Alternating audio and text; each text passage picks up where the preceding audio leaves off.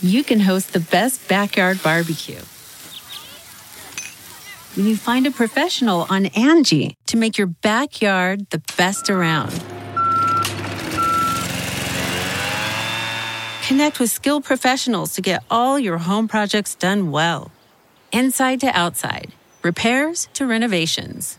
Get started on the Angie app or visit Angie.com today. You can do this when you Angie that. Okay, it's time to commit. 2024 is the year for prioritizing yourself. Begin your new smile journey with Byte, and you could start seeing results in just 2 to 3 weeks. Just order your at-home impression kit today for only $14.95 at Byte.com. Byte clear liners are doctor-directed and delivered to your door. Treatment costs thousands less than braces, plus they offer financing options, accept eligible insurance, and you could pay with your HSA, FSA. Get 80% off your impression kit when you use code WONDERY at Byte.com. That's BYTE.com. Start your confidence journey today with Byte.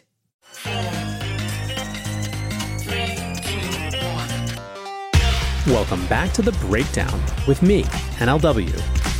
It's a daily podcast on macro, Bitcoin, and the big picture power shifts remaking our world.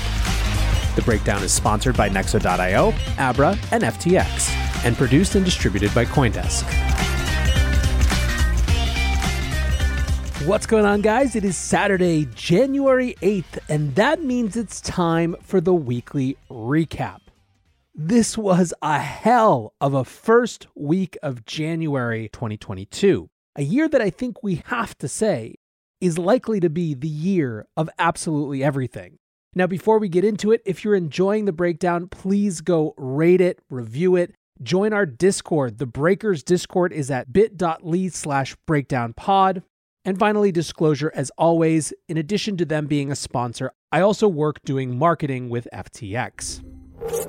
All right, so the year of absolutely everything. As you guys know, the weekly recap is always one of two things. It's either a deep dive on something we didn't have a chance to look at yet, or it's a true weekly recap, a hop, skip, and a jump across a bunch of different topics that help us get a sense of the week that was. And this is going to be a true weekly recap.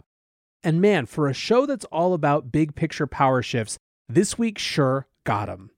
Let's kick off with the changing tide of monetary policy. Monetary policy and the machinations of the Fed are, of course, an incredibly critical and foundational layer for what happens in the economy writ large.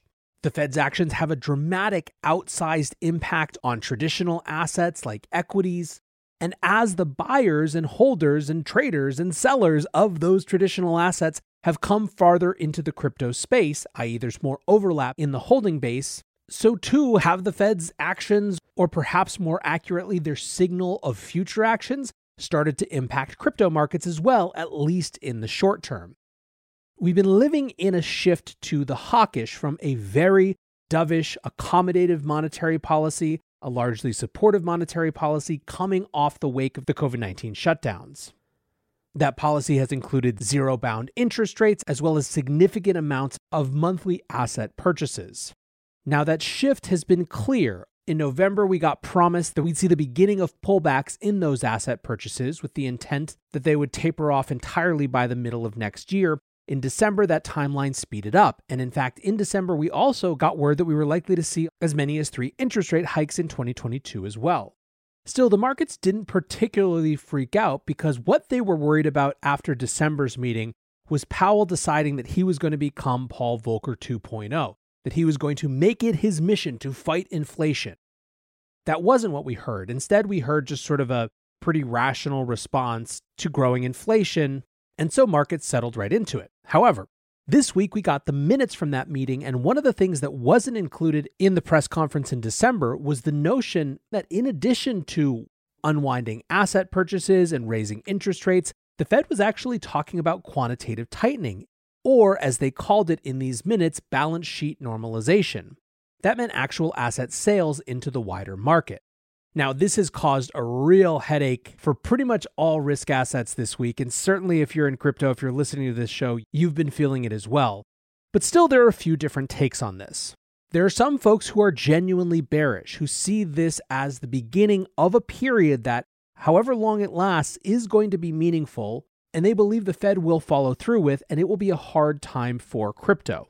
There are others who are completely not buying it, who think that the Fed is going to have to flip in the other direction when markets freak out and throw a tantrum, and equities investors basically put up a big stink. Finally, there are those who think that this is actually part of the Fed's playbook. Mark Dow, who I referenced on my show earlier this week, was basically saying that this is a way for the Fed to play for time, to have more time to see if, in fact, inflation is transitory, as they argued throughout all of last year. If they have 6 more months to let supply chain disruptions unwind themselves, that's net better for them than overreacting and potentially causing some recession scenario because they overcorrected for something that was ultimately a supply-demand mismatch. Whatever the case, this sets up the big question for the next year. Is this hawkish turn a true shift? Is the Fed really going to become a fundamentally different Fed than we've seen and had for years and years now? There are huge ramifications for this. Following through on this type of action could sink certainly crypto and other types of risk assets into a bear market. It could sink the US overall into a recession. And all of this is, of course, happening in a midterm year in the US. So there are serious political ramifications for this. So whatever the case, whatever happens, this will set the tone for a huge amount of economic activity this year. Even if that's annoying, even if you want crypto to be the place that isn't influenced by silly things like Fed policy and Fed machinations, tough luck. Here we are. It's part of the game that you are now a part of. Nexo is a trusted and easy-to-use crypto platform where you can buy cryptocurrencies at the touch of a button and start earning up to 17% annual interest that is paid out daily. They support all of the major assets on the market and even allow you to swap one asset for another or borrow cash against your crypto without selling it. Nearly 3 million people in over 200 countries trust Nexo with their digital assets. So whether you're just getting started or you're a seasoned pro, get the most of your crypto today with Nexo at nexo.io. Today's episode is sponsored by Abra. Join over 1 million users and conquer crypto with Abra, an all-in-one, simple, and secure app where you can trade over 110 cryptocurrencies, get 0% interest loans using your crypto as collateral, and earn interest with up to 14% APY on stablecoins and 8.15% APY on Bitcoin. Visit Abra.com or download the app from the Google Play or Apple App Store today. Abra, conquer crypto. The Breakdown is sponsored by FTX. FTX is the safe, regulated way to buy and sell Bitcoin and other digital assets. Trade crypto with up to 85% lower fees than top competitors. FTX US is also the only leading exchange that supports both Ethereum and Solana NFTs. You can trade NFTs with no gas on FTX US, and gas is subsidized when you withdraw off the platform. Help support The Breakdown and visit ftx.us today. That's ftx.us. Next up, we have our first instance of geopolitical upheaval coming right out of the gate. Now, many parts of the Kazakhstan story are familiar. You have a republic that had the same leader for 28 years after gaining independence in 1991. In 2019, that leader stepped down to put in place his appointed successor. Earlier this week, the government released its cap on oil prices, causing fuel prices in the country to soar. What started as a small protest in the western part of the country exploded into something that wasn't just about fuel, it was about broader change. The government claimed outside instigators and antagonists. It called on Russia's support to put down increasingly violent protests. And as a part of all of this, it shut down the internet almost completely, which brings it to us. There are two interesting aspects of this to explore, and the first is sort of broad. What happens when governments shut down the internet? This is a threat vector that many in Bitcoin think about, that many in Bitcoin have potential answers to. But the more that we see state actors actually taking the dramatic impact to turn off the internet, the more that we have to consider it a threat vector that will be more real and realized in the years to come.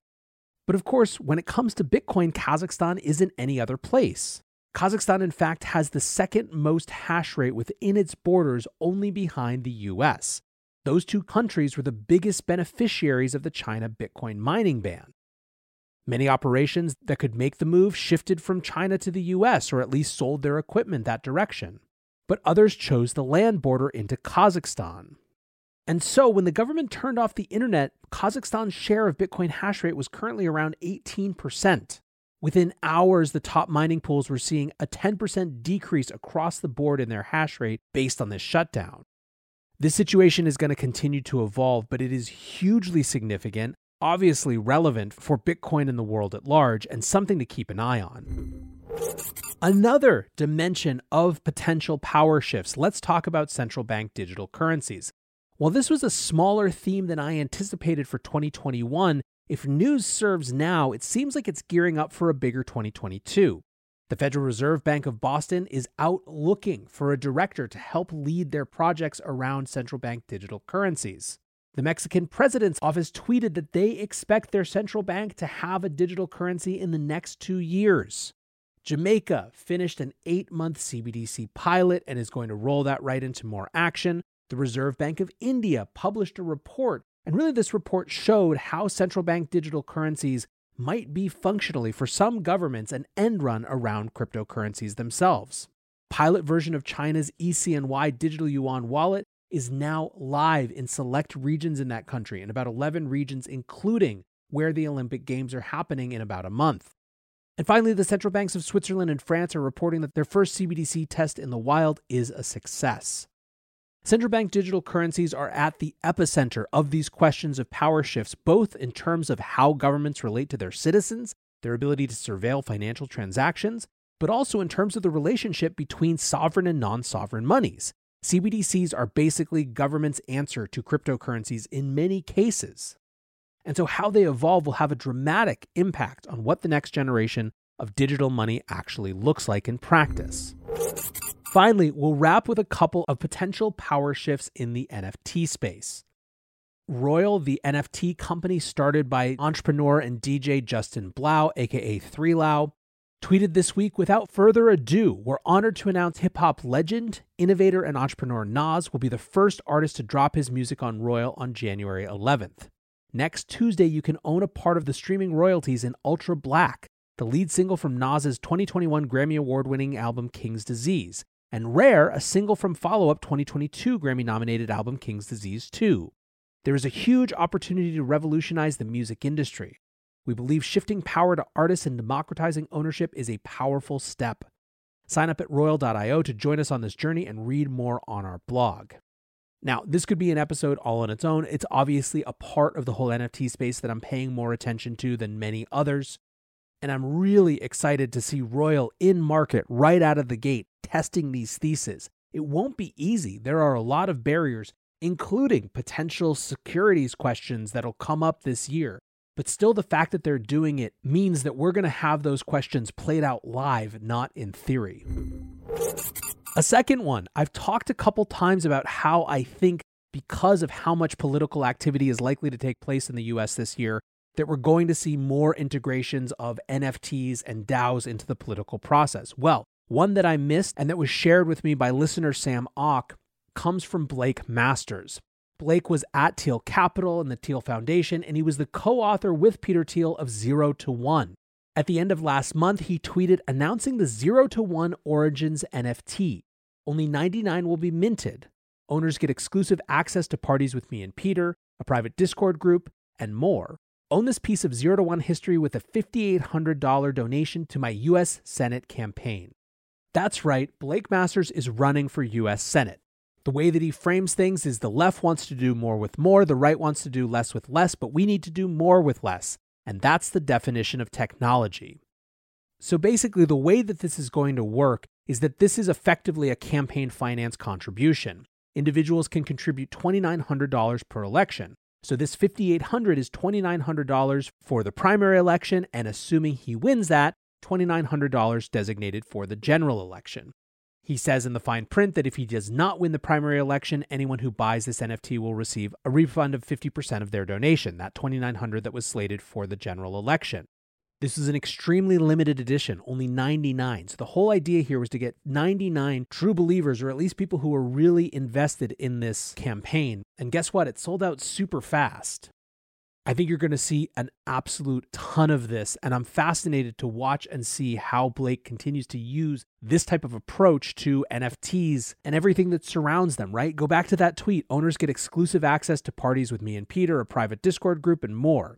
Even if you are completely disinterested in those politics, the process is really, really fascinating. Anyways, guys, like I said, my prediction for 2022, this is the year of absolutely everything. It is coming at us already hard, fast, and nonstop, and I, for one, am thrilled to be here. Thanks again to my sponsors for supporting this show. That's Nexo.io, Abra, and FTX. And thanks to you guys for listening. I hope wherever you are, you're having a great weekend. And until tomorrow, be safe and take care of each other.